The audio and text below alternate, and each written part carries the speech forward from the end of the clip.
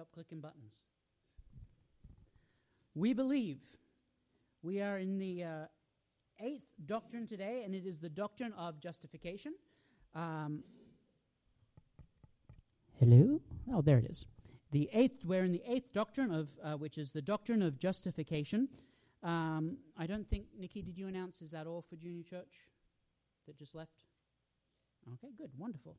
And so, as I normally do, we're going to begin with what our doctrine actually says, and then we're going to move through it. And it says this: we believe that we are justified by grace through faith in our Lord Jesus Christ, and that he that believeth hath the witness in himself.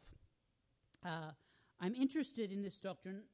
Generally, every couple of years, there's something called the Doctrine Council of the Salvation Army, and they meet together. And actually, Nikki and I, we have a friend who for a while was actually on that Doctrine Council. And every time that she was going to go, I begged her that she could actually get this doctrine changed, because it's the only one that uses the word hath. Hath. It's not a word we use very often anymore. He that believeth hath the witness in himself, rather than haves or a modern word. That being said, this is the doctrine of justification. Justification is... sorry, my wife, could you turn up, while you're there, could you just turn up number 1? There's a level down the bottom. Can you just turn that up ever so slightly so I can hear myself? There we go. That's better. I felt like if I was in here, it was a little weird. But back here, it's a little better. And so today we're going to be talking about justification. Now, this is a theological principle that is found in Scripture. And so today, if you're an A-type personality and you want to take notes on the back of your bulletin, what you have to write down are these 3 words or phrases. First off is justification. The second is grace through faith. And the third is the witness. So justification, grace through faith, and the witness. And those are the 3 points that we're going to be talking about today from this doctrine. And so first, an overview, or rather a definition. Justification in Christian theology is God's act of removing the guilt and penalty of sin, while at the same time declaring a sinner righteous through Christ's atoning sacrifice. Now, it gets a little complicated. When we talk about salvation, we say, believe in Jesus and you are saved. And that is correct. But that in itself is an umbrella over the different acts that happen underneath salvation. And so if you just believe that you were saved through salvation and that's all that you believe, that's cool, but it gets a little bit more in-depth than that. And so we're going to explore the process or the act of justification today in this sermon. And so justification is the act of your sin being removed. It is you as a sinful person believing in Jesus and his atoning work on the cross, being declared righteous through Jesus. Are you with me so far? Yes, excellent. Because this can get a little bit complicated a little bit quickly. If you think the word justification is a little difficult to remember or a little difficult to understand, basically the way of remembering this word is to, in your mind, say, just as if I never sinned. Justification is as if, or just as if, you had never sinned when you stand before God Almighty. And so, today we're going to look about that atoning work of justification. In justification, righteousness from God is credited to the sinner's account through faith alone without works. And we've gone over this in the last couple of weeks, but it bears over and over and over again repeating that there is nothing that you can do through your good works to be saved. If you've ever been told, just work hard enough, clean up your life, stop swearing, stop doing this, stop doing that, and then Jesus will love you and you can be a Christian, that's wrong. It's absolutely wrong. There is nothing in yourself that you can do to be saved. It is only through the imputed work of Jesus Christ on the cross of Calvary that you are saved. It is only believing in Jesus. There is nothing that you can do to add to your own salvation. And so when you look at people who are saved and they're doing all these good stuff, they're not doing the good stuff to be saved. They're doing the good stuff because they are saved. And what we believe is that when you become a Christian and Jesus Christ changes your heart and your life, what flows out of your life from that point is good works. You want to help people. You want to be a good person. You want to represent Christ well in this world. And so that comes from the change of heart that is rendered through the justification of Jesus Christ. Amen? The book of Philippians says this, "Only let your manner of life be worthy of the gospel of Christ, so that whether I come to see you or am absent, I may hear that you are standing firm in one spirit with one mind, striving side by side for the faith of the gospel, and not frightened in anything by your opponents. This is a clear sign to them of their destruction, but of your salvation, that from God." So what he is saying is, if I'm with you and I can see your actions, great, but I should be able to hear from another country how good you guys are doing in the gospel, how well you're standing side by side as a family of faith, and how well you are standing in one spirit. I mean, have you ever been to churches where that side of the congregation doesn't talk to that side of the congregation? Like I didn't grow up in the Salvation Army. I came from, I was raised, baptized rather in the Episcopalian church, and then became a Pentecostal for a brief period of time. A little bit of a switch, let me tell you. So I have experiences outside of the Salvation Army, and so this is not speaking directly to the army, but to the church in general. And in some churches, even with congregations as small as this, some people don't know each other. Some people don't know someone else's name. They see them every week, you know, that awkward, yeah. But that's it. And what Paul says is, in our faith, we should be standing side by side in faith. That you and I should treat this gathering not just as this ritualistic thing that, it's Sunday, it's 10:45, we should start if Captain Nicky ever gets on stage on time. I'm going to be paying for that later, but it's okay. It's a good thing that the recording only picks up the audio here and not out there. It's fantastic. It's not, Christianity isn't this ritualized thing that we've made it to be. That being said, it is good for us to join together and worship. It's good for us to build each other up in the faith. The scripture says that iron sharpens iron. In the same way, we discuss the Bible and we talk about the Bible, and we have this Christian fellowship of believers, and it's all good and holy and righteous. But sometimes what we do is we take this formulaic Christian thing and we put it higher than the Christ that we worship. And somehow, in some traditions, the ritualistic elements become more important than the intention. In some, even Salvation Armies, are you singing a song out of the Red Songbook? If you're not, whoa. In one of my appointments, I was asked by a lady, I won't mention her specifically by name, but she asked me if I played any brass instruments. And I said, nope, I don't play any brass instruments. A horn will never touch my lips. And she said to me in a very sincere position, then why are you in the Salvation Army? And I turned to her, and I was a little bit flippant. I shouldn't have been. I repented later. But I said, because I love Jesus. Sometimes the ritualistic elements of our worship become more important than the God that we worship. And one of the things that I am very, very aware of is our traditions become extremely comfortable for us. There is comfort in knowing that we're going to start at 10:45 with some welcome and announcements, then we're going to have our call to worship, then we're going to have 3 songs, then we're going to have prayer and praise, then we're going to have tithes and offerings, then we're going to have whatever comes next and what comes next. I make a bulletin every single week that Marvin hands out wonderfully. But do we need it? Because it doesn't change week in, week out. Scripture reference does. But our order of service, I'm not sure if you noticed, it doesn't change because we're very comfortable in the tradition. And I just want to challenge you today, if you've got a tradition, either in worship or even in the way you act in this building, challenge it. Is there someone in this building that you don't regularly say good morning to? Is there someone in this building that you don't know them by name? Take today as an embarrassment-free zone Even if you have to walk up to them and say, hey, I have known you, like we've been coming here for the last 25 years. I don't know your name. Don't worry about it. Talk to each other. Love each other. Stand side by side in the faith.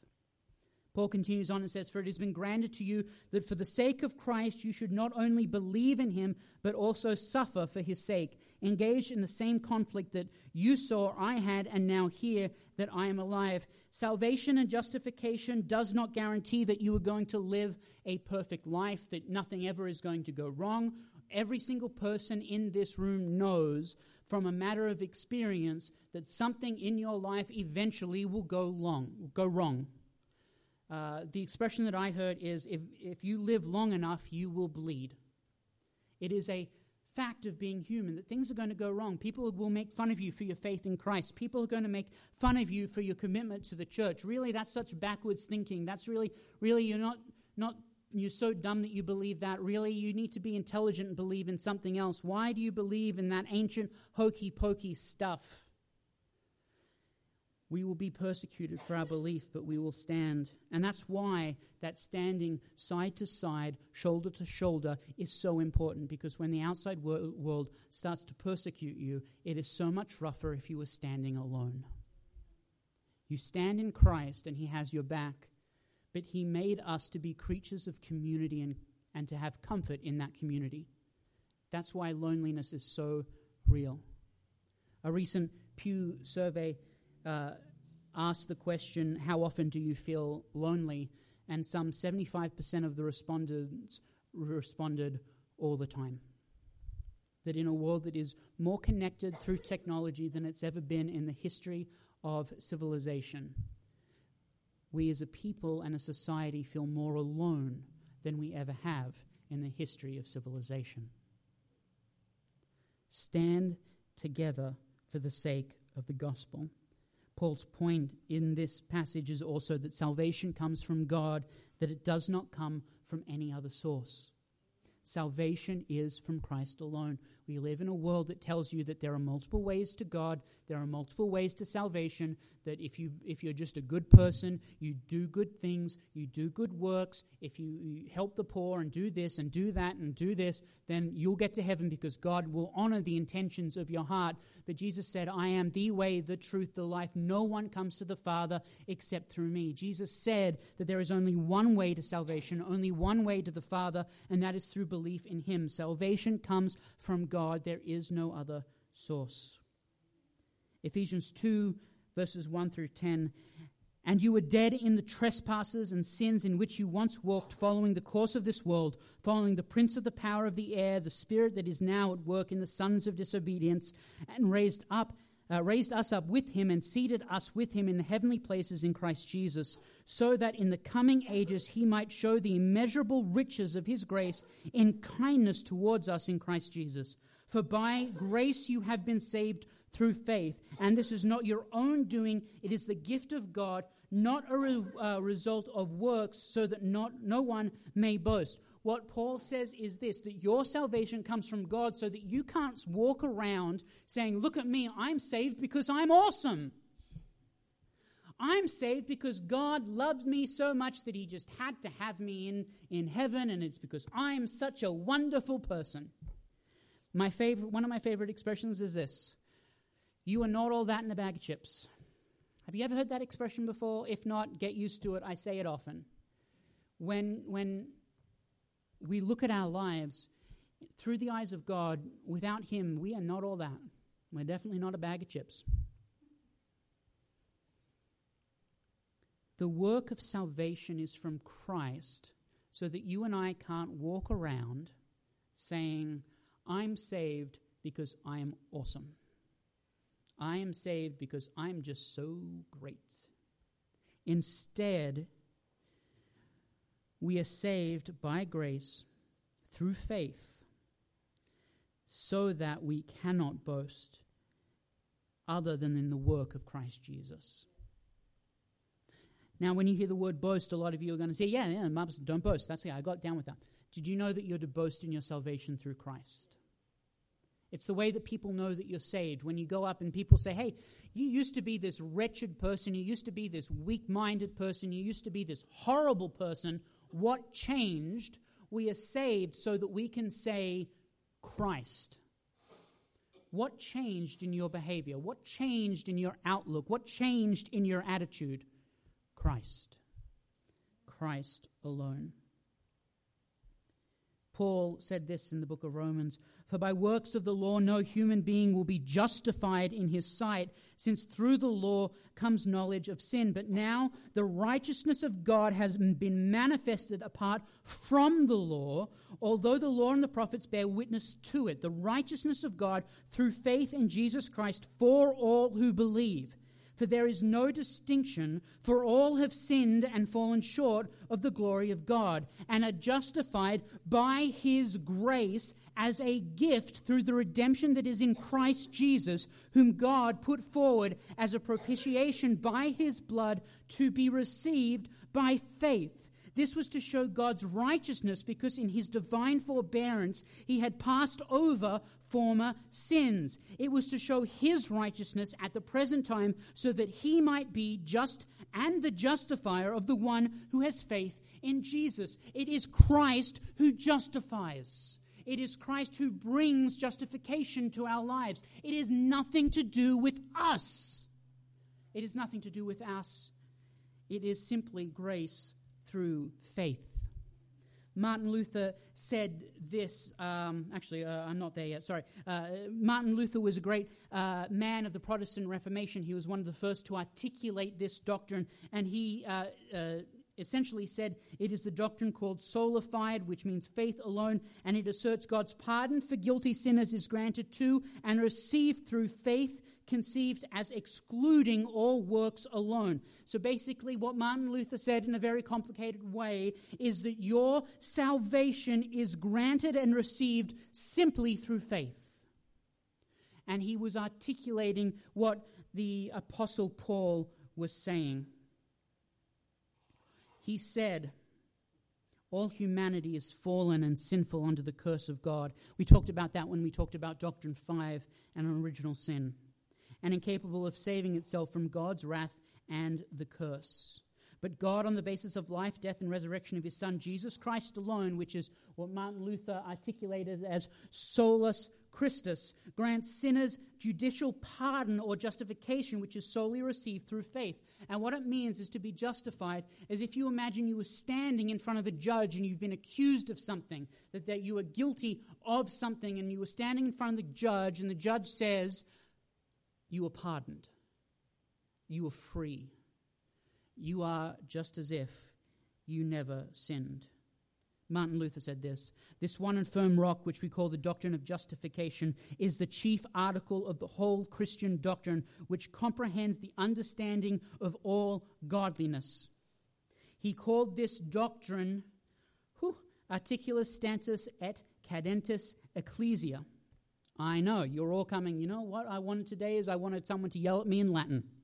It simply means the article of the standing and falling of the church. What Martin Luther said is if this article of justification stands, the church stands, and if it falls, the church falls. And what he means by that is if you ever get a preacher who tries to preach that you are saved, justification plus anything else, the church will fall and cease to be the church and the body of Christ.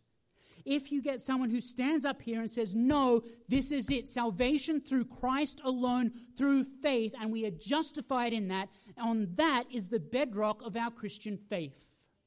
So like I said, you are saved in Jesus. That's the umbrella, but there are different terms underneath that umbrella that we used. And today what we talk about is the justification.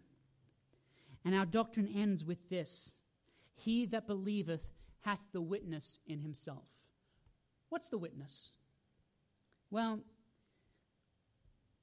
the Holy Spirit dwelling in you is the witness to your change of heart.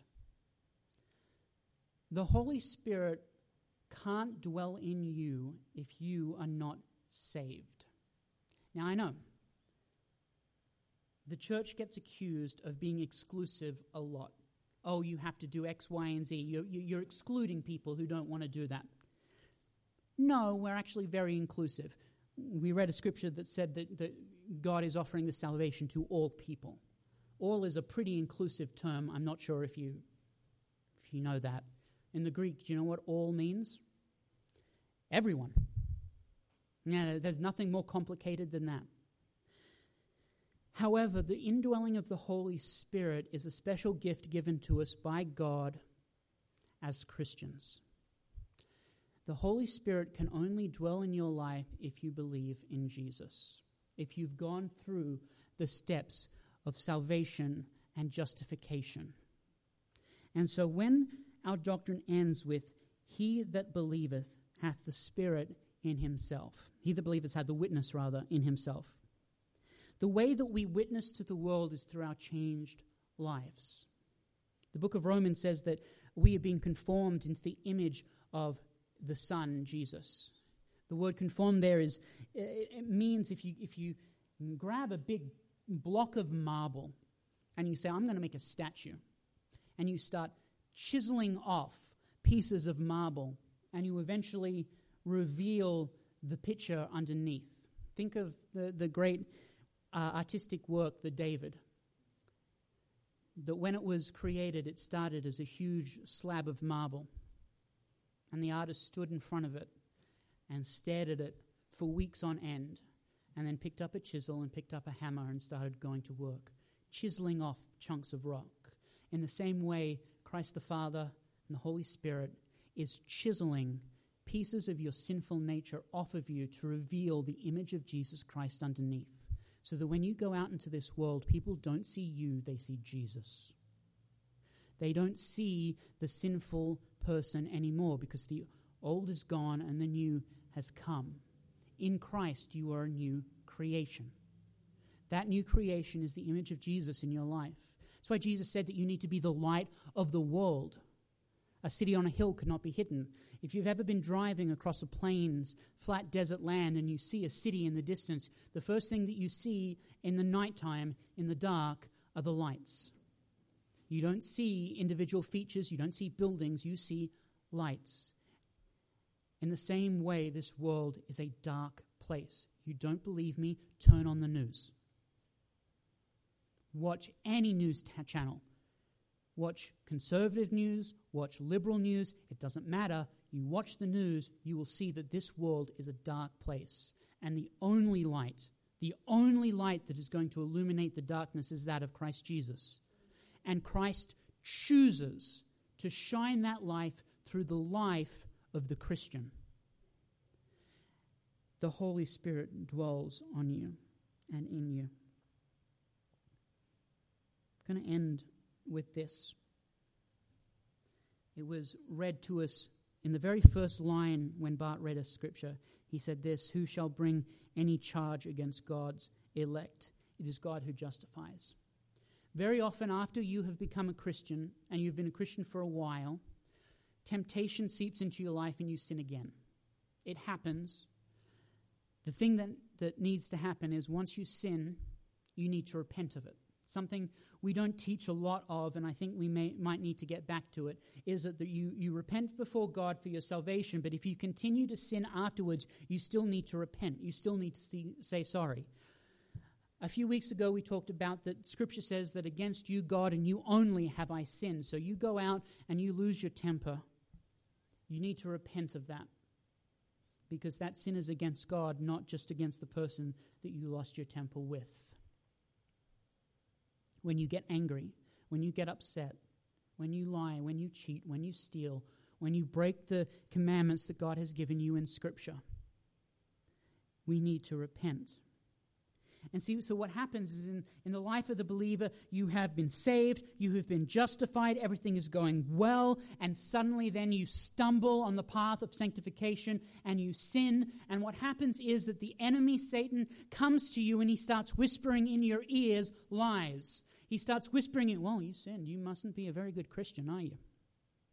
Oh, you messed up, you lost your temper. Not sure Jesus can really love you. Am I wrong? Give me a little bit of feedback here. Some of you are just staring at me like you're asleep. Give me a little bit feedback here. Have you ever done this? Have you ever slipped up and felt that guilt that is not from Christ, not from God? I'm not talking about the conviction of the Holy Spirit, but the extra guilt that comes from another source that tries to tell you that you are no longer good enough. That you have been saved, you love Jesus, but now that you are sinning, you're not good enough anymore. You're not good enough for Christ. And that voice is pervasive and gets into your brain and gets into your ear. And suddenly you start thinking, man, that little voice is right. I can't go to church. I'd be a hypocrite if I went to church and I sat with all these people who love Jesus and know Jesus and love Jesus and are good with Jesus. And that little voice comes and tells you, you're not good enough. What the Apostle Paul said is this, and even if you're not an A-type personality, find this scripture in your Bible, highlight it, underline it. If it's in your phone, bookmark it. Who can bring any charge against God's elect? Don't get worried about that word elect. It simply means chosen. The ones that God has chosen and has adopted into his family, who can bring a charge against them? It is God who justifies. It doesn't matter if you slip up, if you repent of it, and you repent towards God and you make amends to the person that you wronged. It doesn't matter if you slip up as long as it's not habitual. We'll get to that in another sermon. But if you slip up and you repent, there is no one that can bring a charge against you. There is no one that can say to you, you are not good enough. There is no one that can say to you, you do not deserve the grace of God anymore. There is no one that can say to you, you do not deserve to be a Christian anymore, because it is God and God alone who justifies through faith in Jesus himself. And so today, I want to end simply with this. Who can bring a charge against you? The answer is simple. No one. Don't let the enemy rob you of your joy. And in the power of Christ Jesus, don't let the enemy try and rob you of your salvation. Because that doubt that creeps into your brain is the thin end of the wedge. And that wedge gets bigger and bigger and bigger as it keeps on saying, oh, you sinned this once. What if you sin again? Man, don't go to church. There are people there that are going to judge you for it. And then when you're not in church, you don't have that fellowship of believers. You're not being sharpened as iron sharpens iron, and you're not knowing what Scripture really says, and you lose that in yourself, and suddenly you start wandering away from the hand of God. This can rob a person of salvation. Don't let the enemy in. When you mess up, and I guarantee 100% we've all messed up, probably in the last couple of hours. Let's be honest about that. Don't let the enemy in. Don't let him rob you of your joy or your salvation, because we believe that we are justified by grace through faith in our Lord Jesus Christ, and that he that believeth hath the witness in himself. Let's pray. Heavenly Father, we thank you for today. We thank you, Lord, that we are indeed justified by grace through faith in Jesus alone, and that everyone can know who Jesus is, and everyone can come and be adopted into the family of God through salvation in Jesus. I pray, Lord God, that for each one of us here, that the Holy Spirit shines through our life, so that when people look at us, they don't see us, they see Jesus. And that, Lord, when we mess up and we sin,